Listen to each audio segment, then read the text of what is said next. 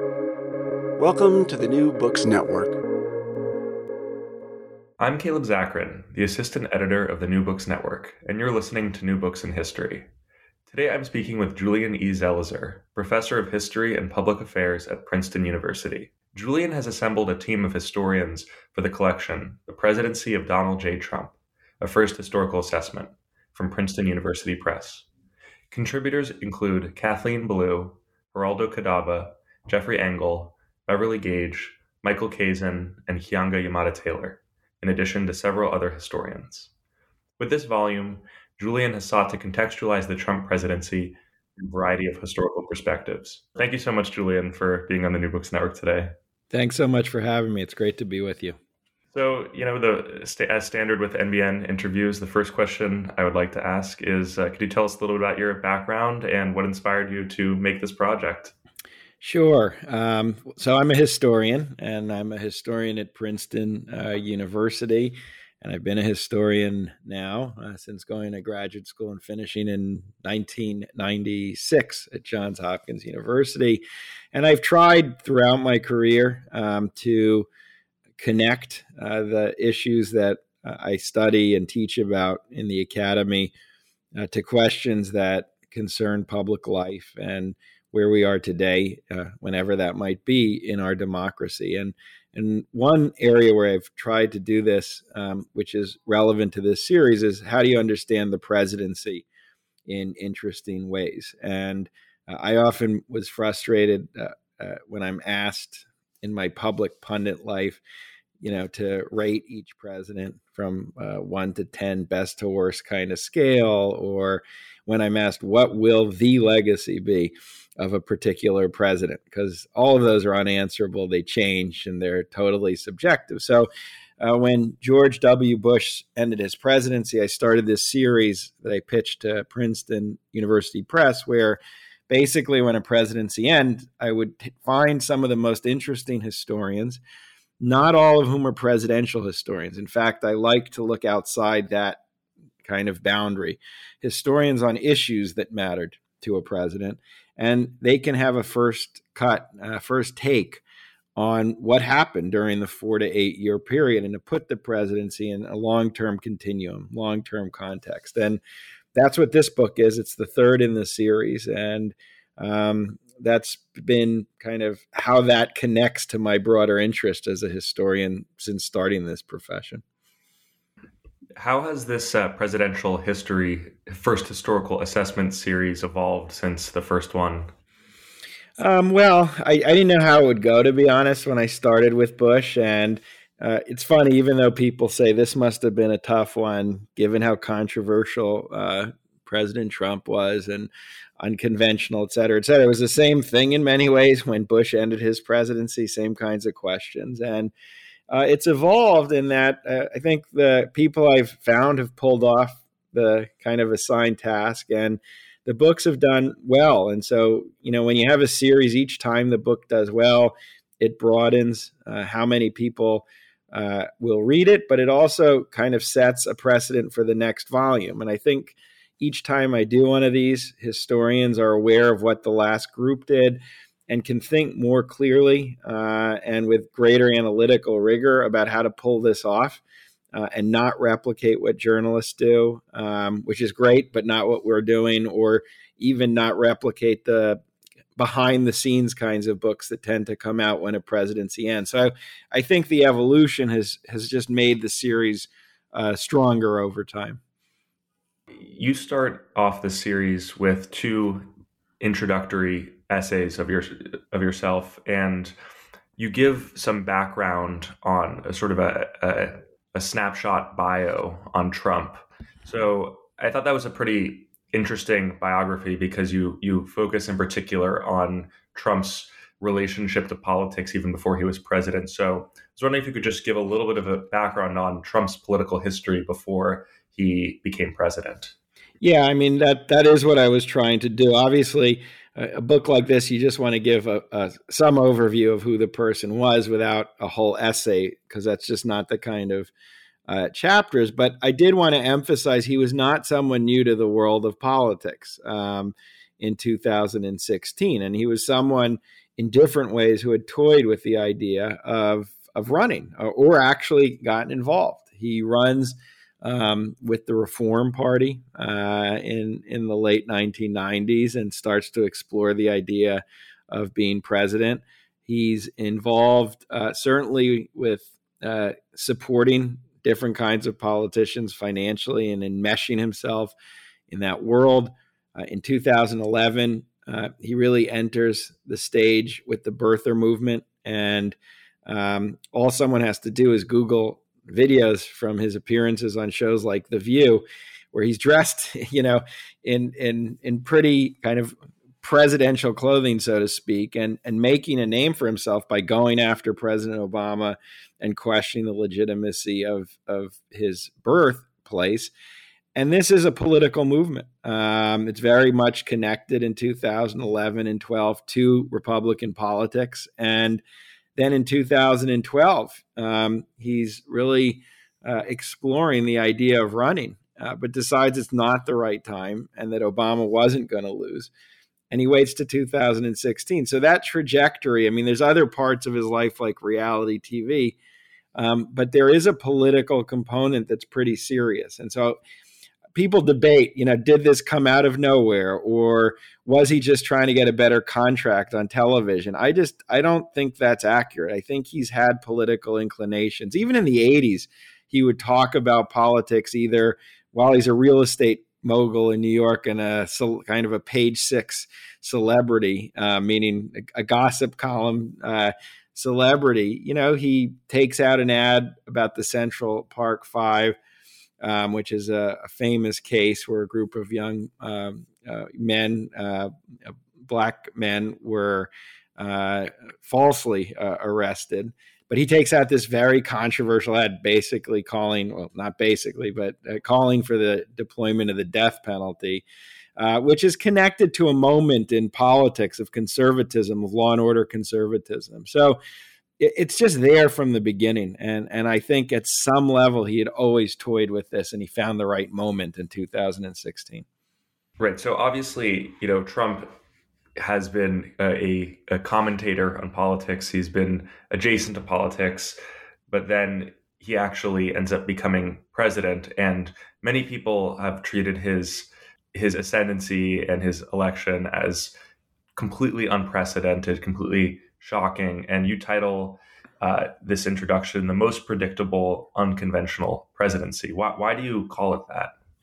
Yeah, what I really wanted to capture in both my introduction and essay, that there are ways to think about not only his winning and being in the Oval Office, but what he did, both in terms of policy and in terms of the way he governed, that there were not precedents, but there was a foundation for what he did.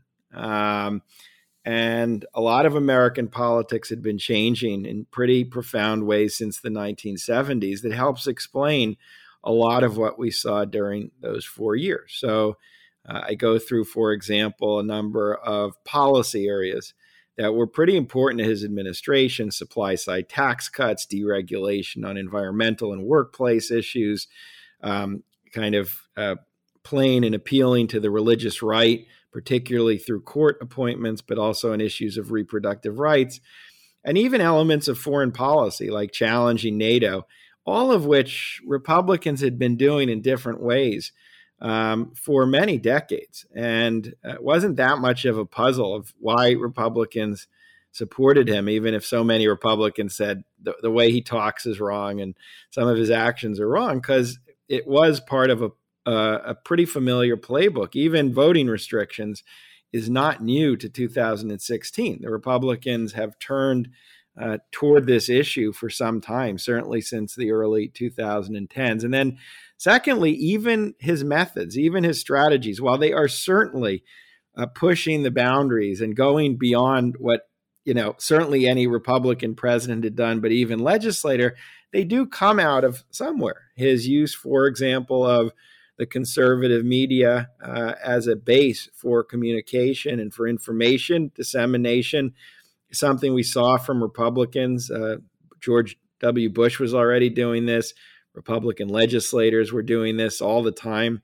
the willingness to ignore the remaining norms of governance and to take basic procedures and use them in partisan warfare, something we've seen certainly since Newt Gingrich in the 1980s and then with the Tea Party in the 2010s. And that was central to what he did. And so in both those two kind of examples, sure, there are certain things he did which went beyond what others did, and he did it in unconventional ways, but there was a predictability about it. And then all that is important to understand how he fit into contemporary Republican politics and also contemporary politics more generally. I've seen, a lot of historians have drawn analogies or similarities between Trump and Barry Goldwater.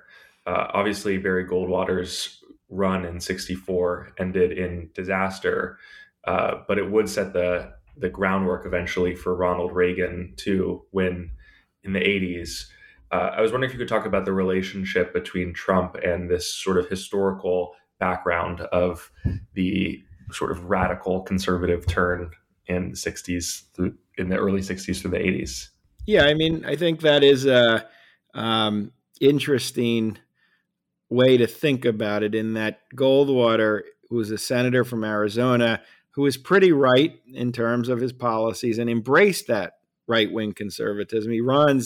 He's defeated in a landslide election against President Lyndon Johnson. And what happens, though, is Republicans, a lot of them move away from that. It was almost a test run, and it didn't go well. And so what you see in the 60s and even much of the 70s are Republicans, including Nixon, who don't want to allow for the party to radicalize and who are still pushing for much more of a coalitional model of Republican politics, trying to replicate what Franklin Roosevelt had done in the 1930s. But Reagan's a real turning point because he is a lot like Goldwater in terms of the way that his policy agenda was structured, his embrace of conservatism.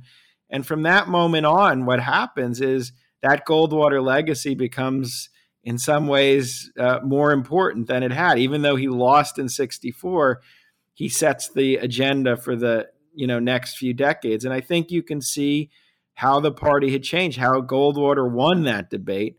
By the time Trump is president, he is the leader of a very radicalized Republican Party, and in some ways fulfills Goldwater's dreams. The only difference is Goldwater still came out of the Senate and still worked within those institutions in an era that believed those institutions were important. I think the party moved even further than Goldwater imagined on that as well, and were willing to go in a much more aggressive fashion to pursue partisan power.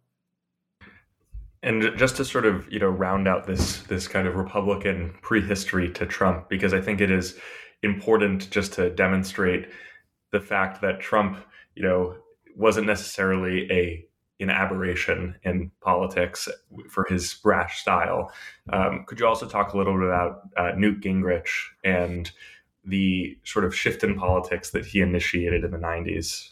Yeah, I mean, I wrote a book about him a few years ago, which in some ways helped me think a little bit about this period. And Gingrich was a Georgia congressman, and in the '80s, when he was not in a position of power in the GOP, he made himself influential, and that culminates in him becoming Speaker of the House in '94. And Gingrich was very interesting, very shrewd, and he openly told fellow Republicans to stop thinking about issues like bipartisan civility and to stop worrying about what you said about an opponent, but say what was necessary to win, and worked with Republicans, including as Speaker, to do pretty dramatic things like be willing to shut down the federal government in pursuit of certain budget goals, which at the time were very new. And if you think of politics or politicians as balancing three priorities: partisanship, governance, and the health of our institutions,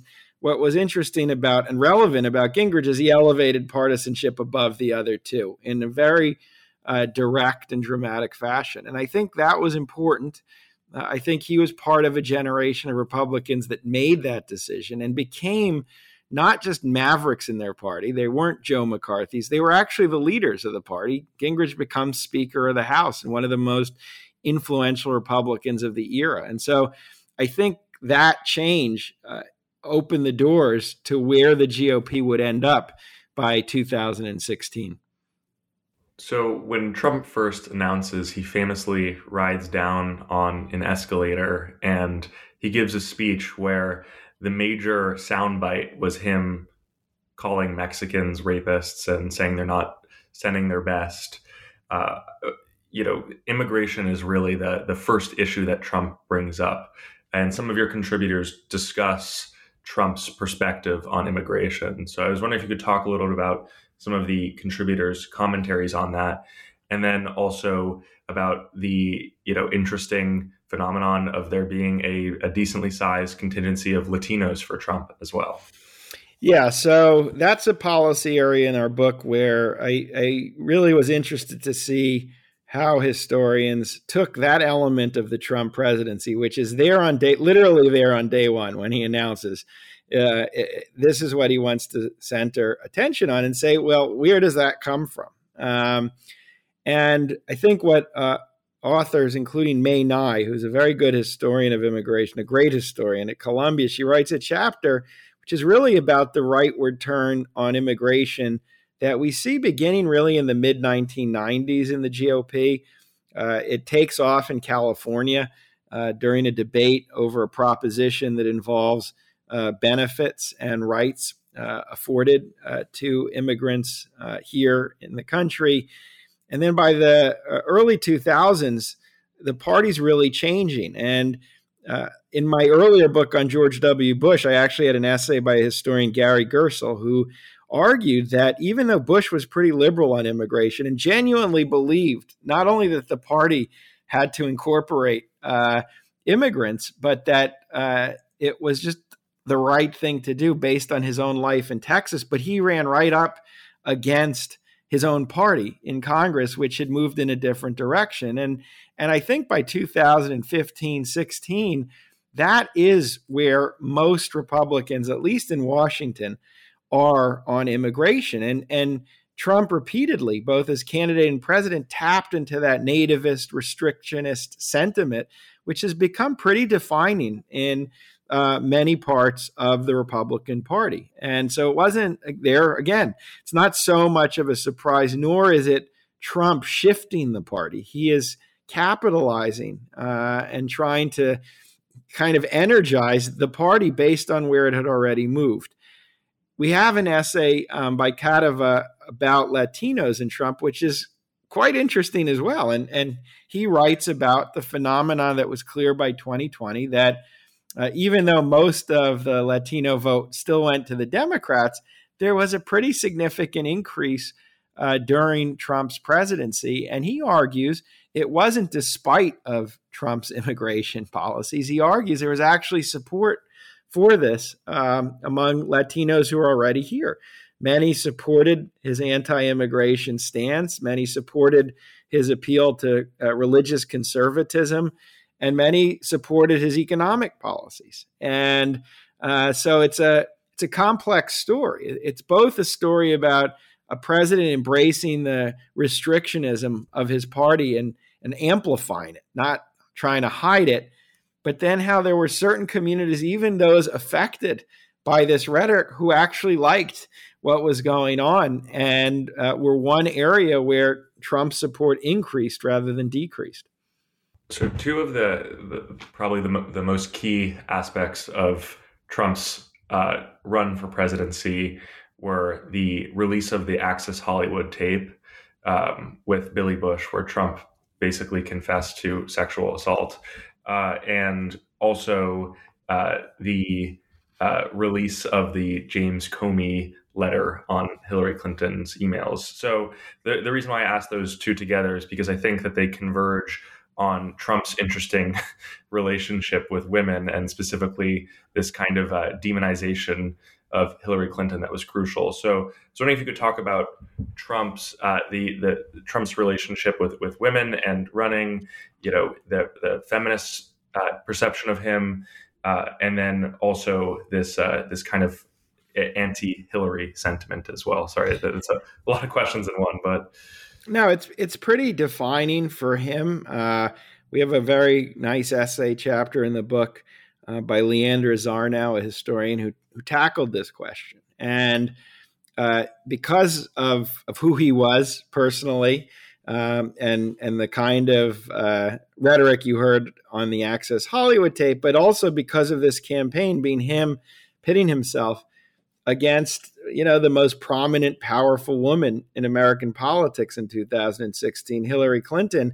A lot of the election for many voters was seen through this prism of gender, and even some of the ways in which he attacked her or hovered behind her during the debates were impossible to disconnect from the feeling that this became in some ways a litmus test of where the country was on some of the feminist revolution of the 1970s and 80s. And when the victory went to Trump rather than Clinton, she covers the kind of mobilization and anger that existed in many parts of the electorate, certainly the Democratic electorate, which turned into the Women's March around his inauguration, and the Me Too movement as well, which takes hold during this period. And at the same time, she says there were many women who had a different kind of response to this. And she writes about both in the electorate, white women voters whose support does not diminish for him, despite all these questions about what he means for feminism and for women's rights. And she also writes about this kind of group of female politicos, so to speak, who Trump nurtures within what she says is a very male-centered, male-defined White House, but bringing in people like Kellyanne Conway. And she argues this was not an insignificant number of pretty powerful Republicans to work in that framework. So it's a little like the essay on Latinos and Trump, in that there's a complexity to how the story unfolds. But it was like immigration. I think it was he was about kind of the white male voter in many ways, or that's whose voice he wanted to express, certain white male voters. But that's how the chapter on gender handles this in interesting ways. Yeah, I mean, that's actually a perfect segue into my next question, which is that one of the key moments, cultural clashes that happens pretty early on in the Trump presidency in late 2017 is the Unite the Right rally in Charlottesville. And obviously, this is when there starts to be more discussion about whether or not Trump is whether or not he's a white supremacist, whether or not he has white supremacist sympathies. Is he just courting certain types of voters? So I was wondering if you could talk about some of the work that historians did in this collection on. Yeah, so we have two essays that really focus on this issue the most. One is by Kathleen Belew, who's a terrific historian of white supremacy, kind of as a modern phenomenon, white power movements since the 1960s, and Keeanga-Yamahtta Taylor, who's a colleague of mine at Princeton, who writes about the way in which race impacts all elements of American life and certain structural factors that manifest themselves and keep divisions front and center. And so Charlottesville was obviously, I think for many voters, the first time this was in front of everyone once he was president. He had made remarks during his campaign and retweeted, people from supremacist and racist sites. He had famously refused to denounce David Duke when interviewed by a TV show. But this was different. This was a really ugly event in a college town where one person would lose her life as a result of this. And he equivocated. If you hear all the tapes, he does denounce the white supremacists, and he'll like to point to that part of the tape to kind of go after people who are criticizing him. But he doesn't say that front and center, and he keeps talking about Antifa and left-wing protesters, and it becomes very much part of what he does all right through the 2020 election, when he's talking about the Proud Boys at one of the debate and the supporters who come for January 6th. Many have come from these white powerish organizations, either directly or indirectly. And, neither of those historians tell us in the end, what does Trump think? Meaning that's a tough kind of challenge for another book. Where is his heart? Is he part of this, or is he someone who capitalizes on it? And what the authors show is he certainly capitalized on it.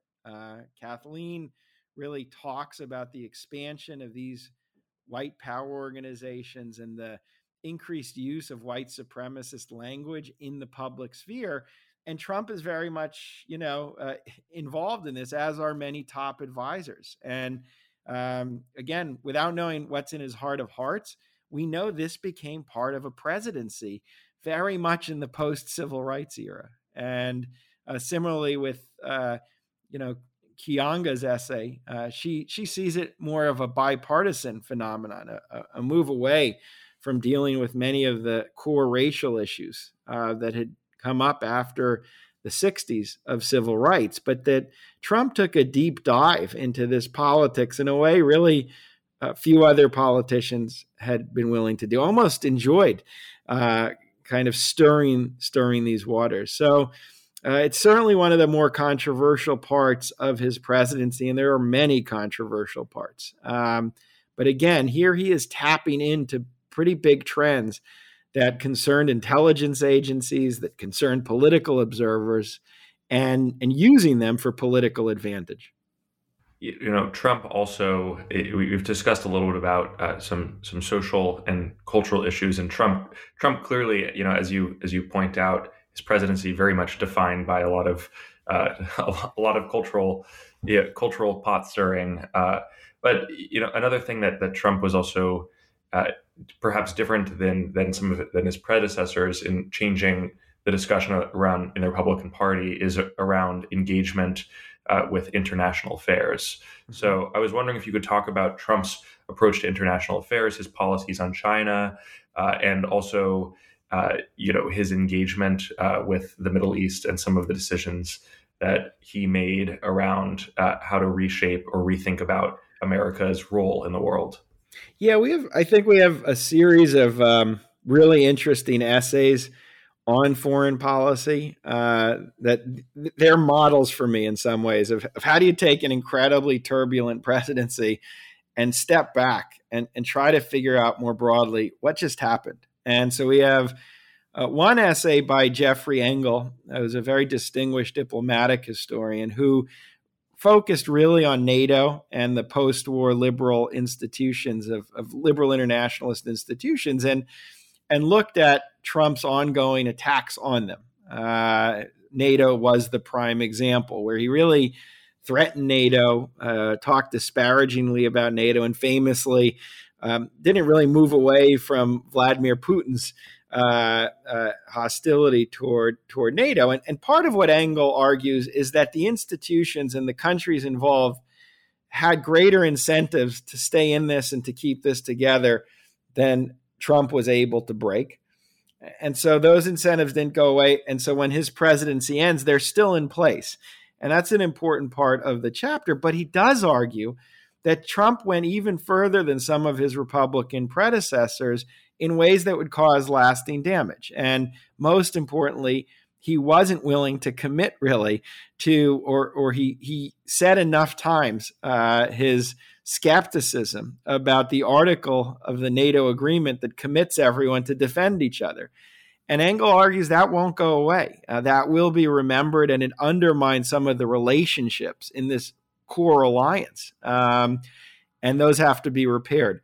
The article on China is fascinating. This is the fun part of writing a book or editing a book like this, is you work with authors and you watch as the essays take unexpected turns. It looks at Trump's adversarial stance toward China and argues it's really the end of a multi-decade kind of era, which really starts in 1972 when Richard Nixon opens diplomatic relations and engagement with China, accelerates with George H.W. Bush, who even with Tiananmen Square doesn't allow these increasing bonds to end. It's a bipartisan era of engagement, and this is finally falling apart. And especially with COVID, Mann argues that we are now in a period where engagement really is no longer the operating model of how the nations look at each other. So that's a great example where, yes, Trump's tweets were over the top and the kind of rhetoric he deployed was over the top. And some of his tariffs certainly went beyond what other presidents were willing to do. But this process has been disintegrating, or this engagement has been disintegrating for some time. And finally, the Middle East essay is very interesting by Dan Kurtzer, who teaches at Princeton and was a very renowned diplomat, ambassador to Egypt and Israel. And basically, he argues the Middle East was already a mess and public policy was a mess when Trump came into office. But he says Trump was really a transactional president. He didn't understand foreign policy as a series of policy challenges and issues and diplomatic puzzles that had to be addressed. He just approached each issue as a bargaining opportunity. It's almost like a business opportunity. And the result was he left the region in a real mess. And Kurtzer argues that for sure, Israeli-Palestinian relations were not in a good place in 2016.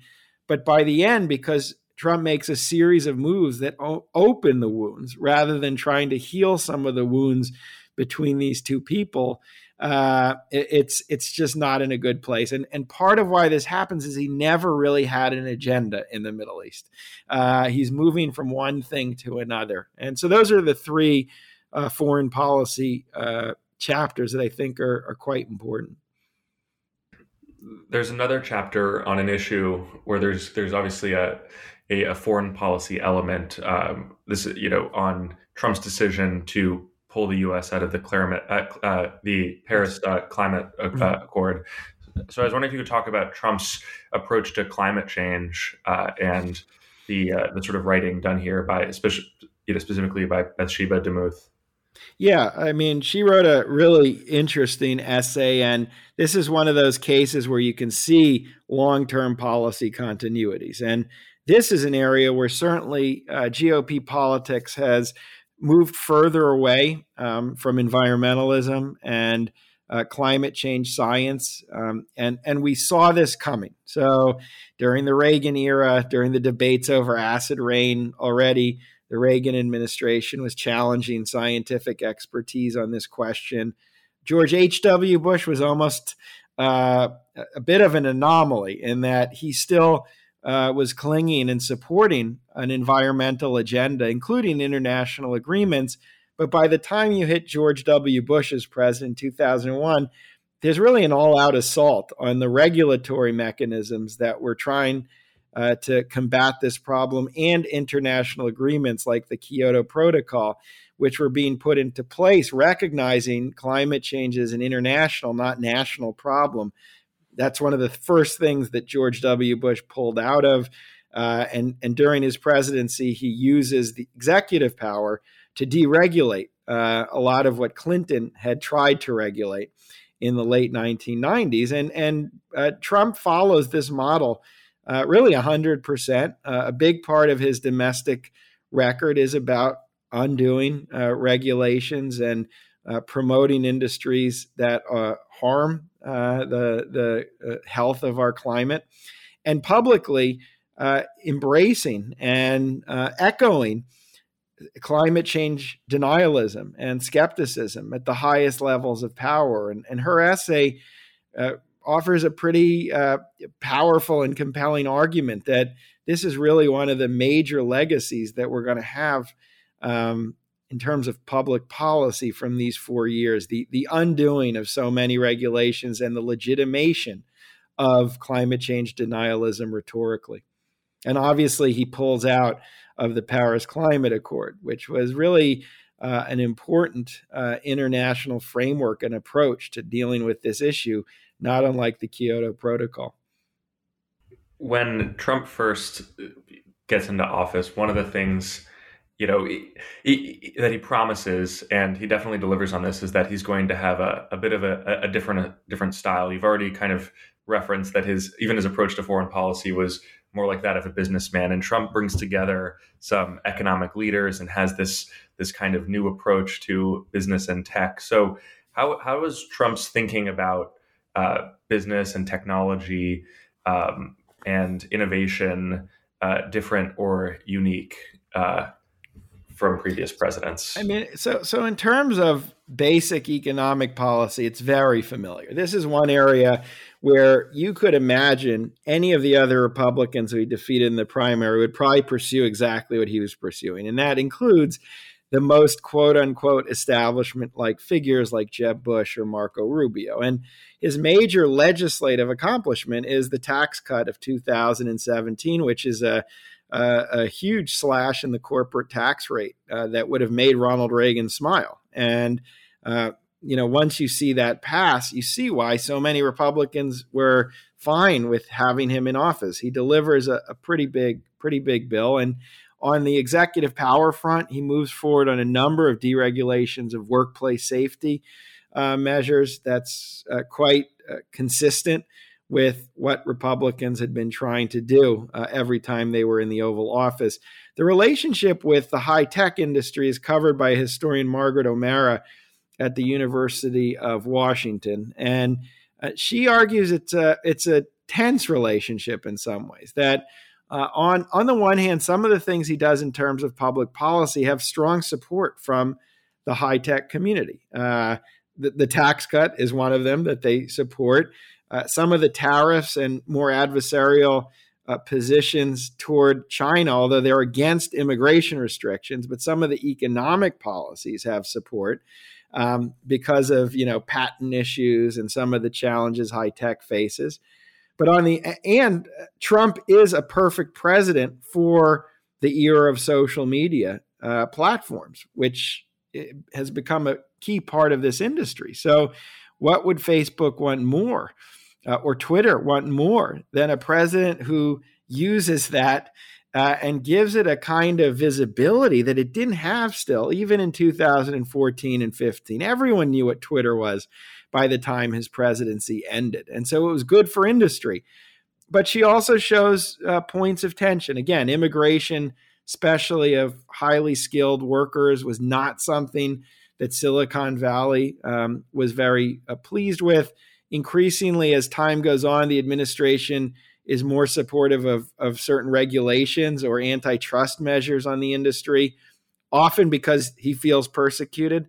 So whether it's in cable television with combinations of companies or him being banned in the end by Twitter, these fuel some of his hostility toward the industry. But people will read Margaret's chapter in different ways, but overall there is some synergy.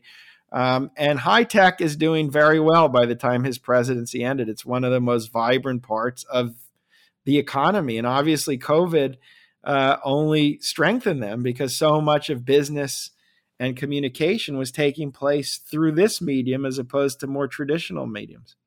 Sort of picking up where you just ended with mentioning COVID, obviously if COVID-19, it's hard to say this, but if COVID-19 hadn't happened, there's a pretty decent chance that Trump might have won re-election. The economy was doing well. Stock market was at all-time highs, which he loved to point out. So obviously we're still in many ways in COVID-19, and I think that historians will be looking back on this period of time with a microscope for decades to come. But if I was wondering if you could just talk a little bit about the historical perspective on Trump's role in the pandemic and in the U.S. response to it.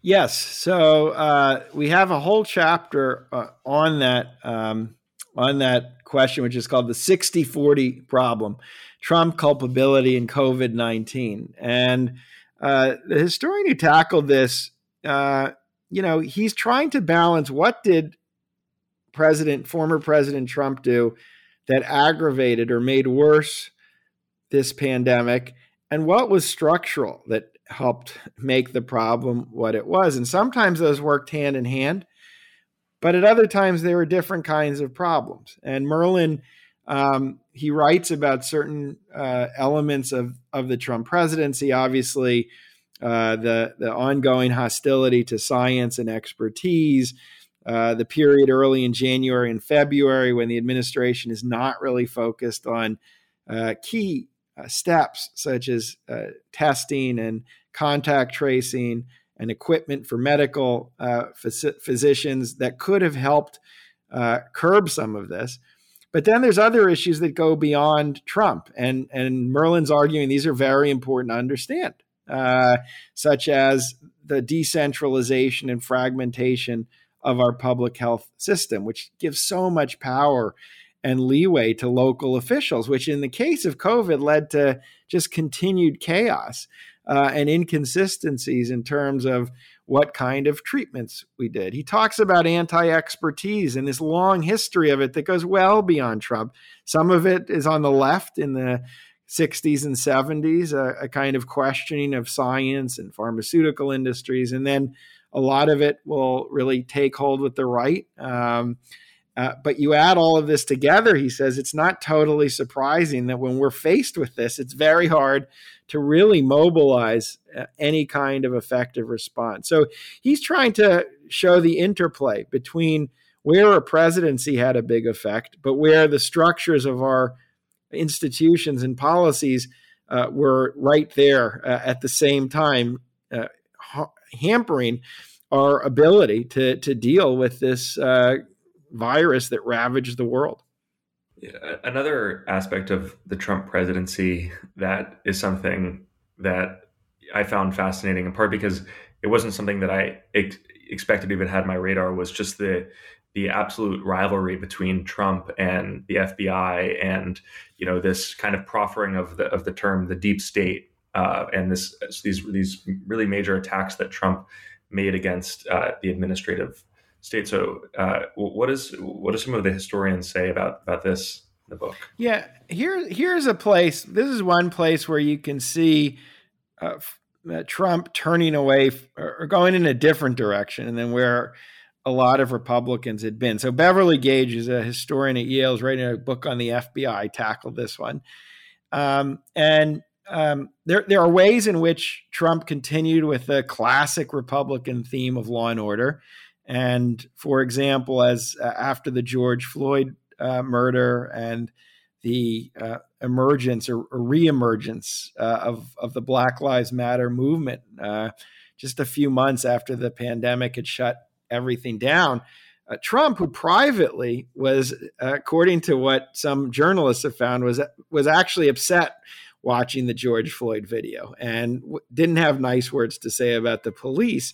In public, he turns to a hardline law and order mentality. And he keeps emphasizing again and again as protests are unfolding, he focuses attention on incidents of violence to define what the protests are about.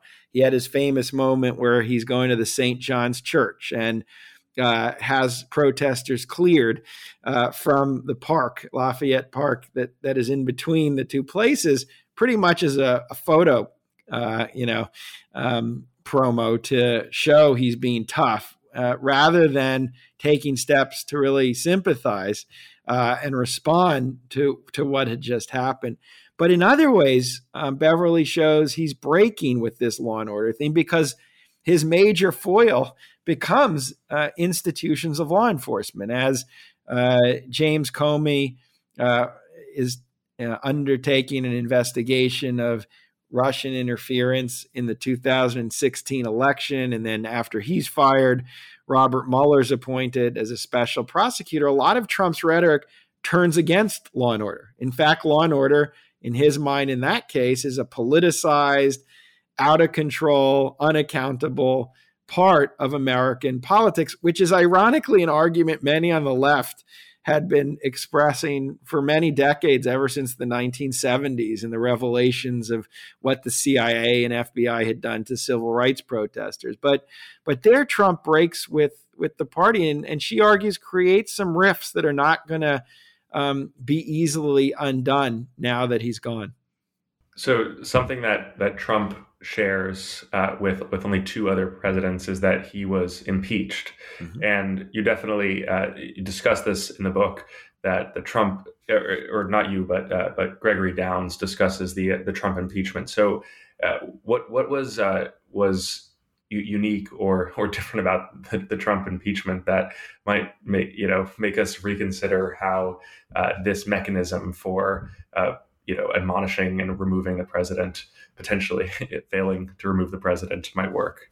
Well, I mean, Greg Downs ends his essay really raising the question of, did the Trump presidency expose that this really isn't a process that's worth much, that in fact Congress doesn't have a mechanism to control the abuse of presidential power. And he writes a long history of how after a period following Nixon's resignation, you have increased impeachment talk, as he calls it, where there's always more threats or more discussion about whether either a president or another official should be impeached, and ongoing comparisons between scandals like Iran-Contra and Watergate, and always using the gate suffix to describe what was going on.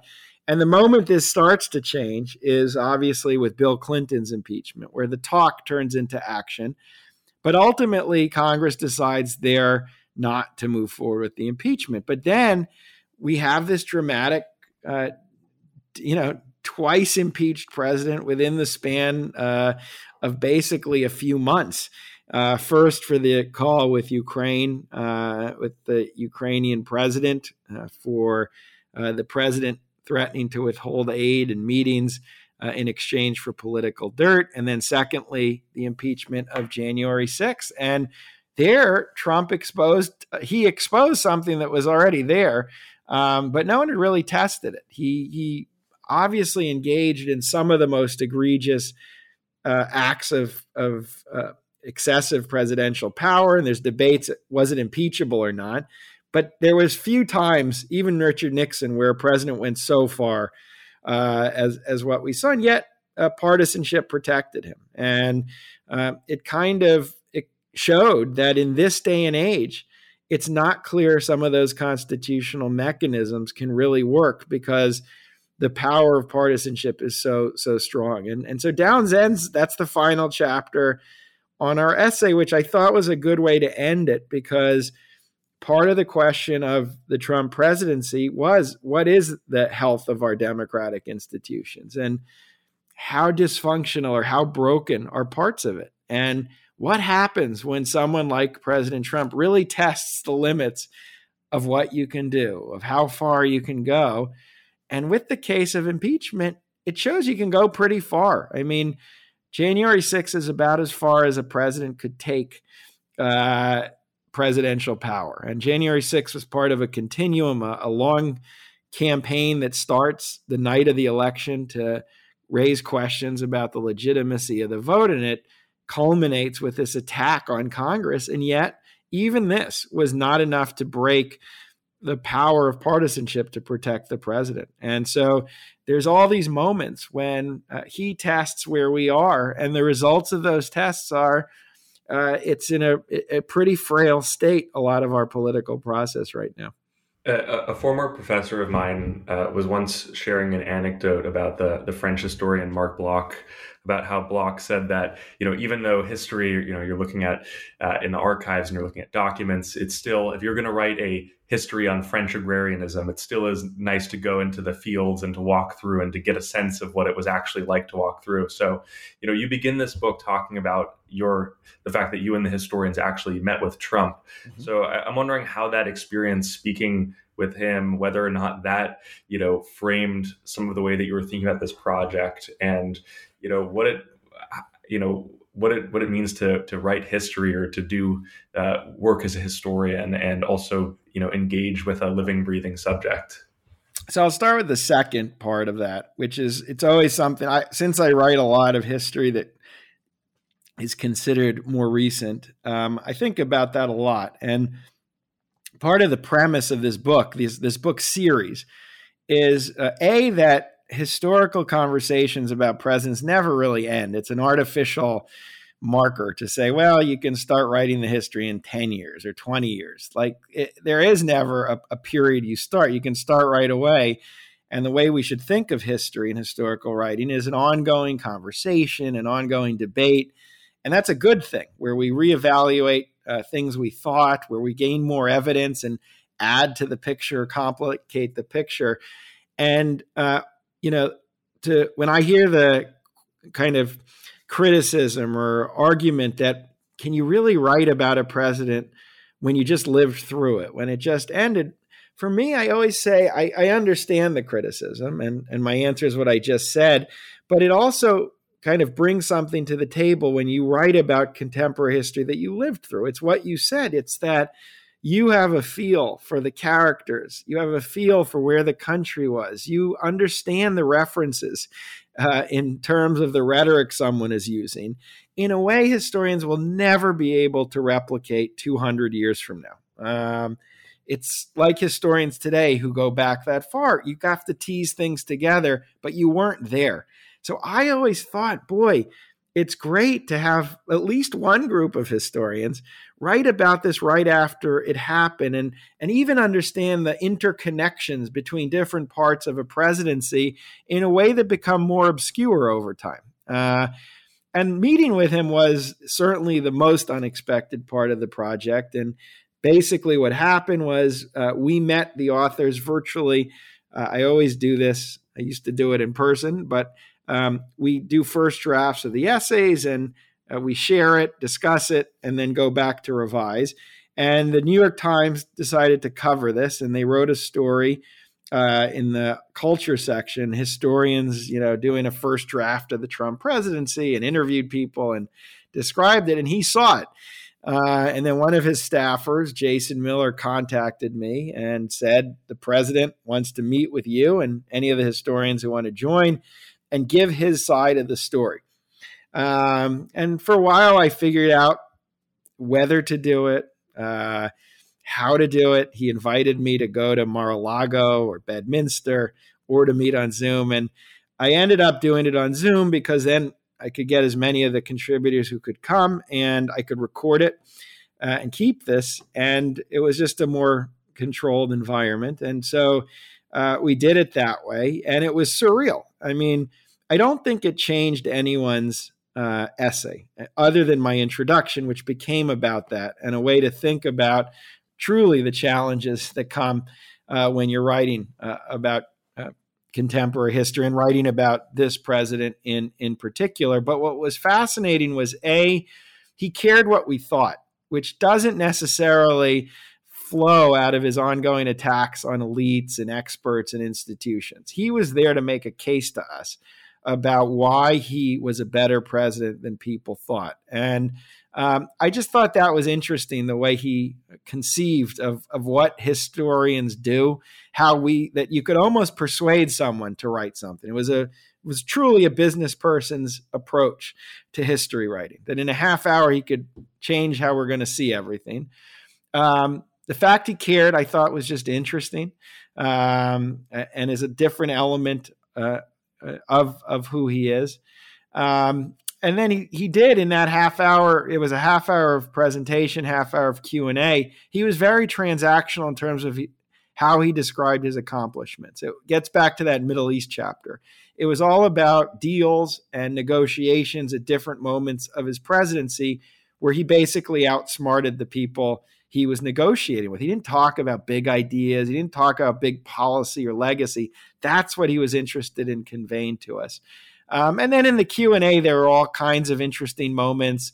He went into a long discourse about press releases and why they're so much better than Twitter. He seemed surprised that they're longer, they're more elegant, almost as if he had discovered it. There's a couple moments where he says, I lost the election. The press picked up on this once I released the video. At other times he says it was rigged, but there are a couple moments he doesn't add the rigged. And so it was interesting to hear that he could think of it that way. He lost the election. And those were the interesting. But there was one long story I can conclude where at the end of his half-hour presentation, a lot of the stuff he talked about was predictable, NATO and Operation Warp Speed. But then he ended by telling us this long story about the USS Gerald Ford, which is an overcost a ship that's being built that is way beyond the cost. And it was this story, no one understood what it was about, where he was basically saying all these fancy schmancy experts had built this ship with new technology and new design, and they didn't know what they were doing. And he talked about having spoken with the people on the ship, engineers and workers who had been there for a long time, and they couldn't understand what the smart architects and engineers were doing either.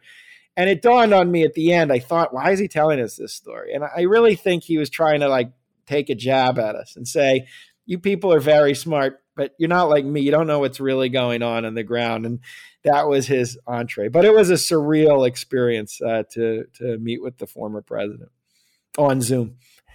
Yeah, no, it's definitely, that description was very interesting. And I think, on some level, I wasn't surprised by the fact that, he seemed to be cordial with you, with all of you. Because something that, for as much of a, populist Trump is, and as much as he, hates on journalists and, the New York Times and Washington Post, he still, has this kind of reverence for history and a reverence for certain people in academia, which is always something that I found, an interesting trait. He loves to brag about how he went to Penn. And I just wanted to finish off the interview. I know you're a one of the busiest people in history. So, what are you working on now? Any new books, new collections, or anything else of the sort? So I have one more collection. It's like kind of last publication from this period of the last few years. It's going to come out in October with Kevin Cruz, who I wrote a book with, Fault Lines. It's a collection. It's called Myth America, and it's a number of very good historians take on myths that you hear very often in the popular press, particularly in the conservative media, about American history. And that comes out in October. And then I'm just starting a project which will take some time on the Mississippi Freedom Democratic Party, which was a group of Black Mississippians fighting for voting rights in 1964. And they go to the Democratic Convention in Atlantic City and demand to be seated instead of the all-white delegation. And so it's a history of that story, what happened, and how it impacted civil rights history. Well, those both sound like really great projects, and I look forward to reading them. Thank you so much for being on the New Books Network. It was great speaking. Thanks. It was a pleasure.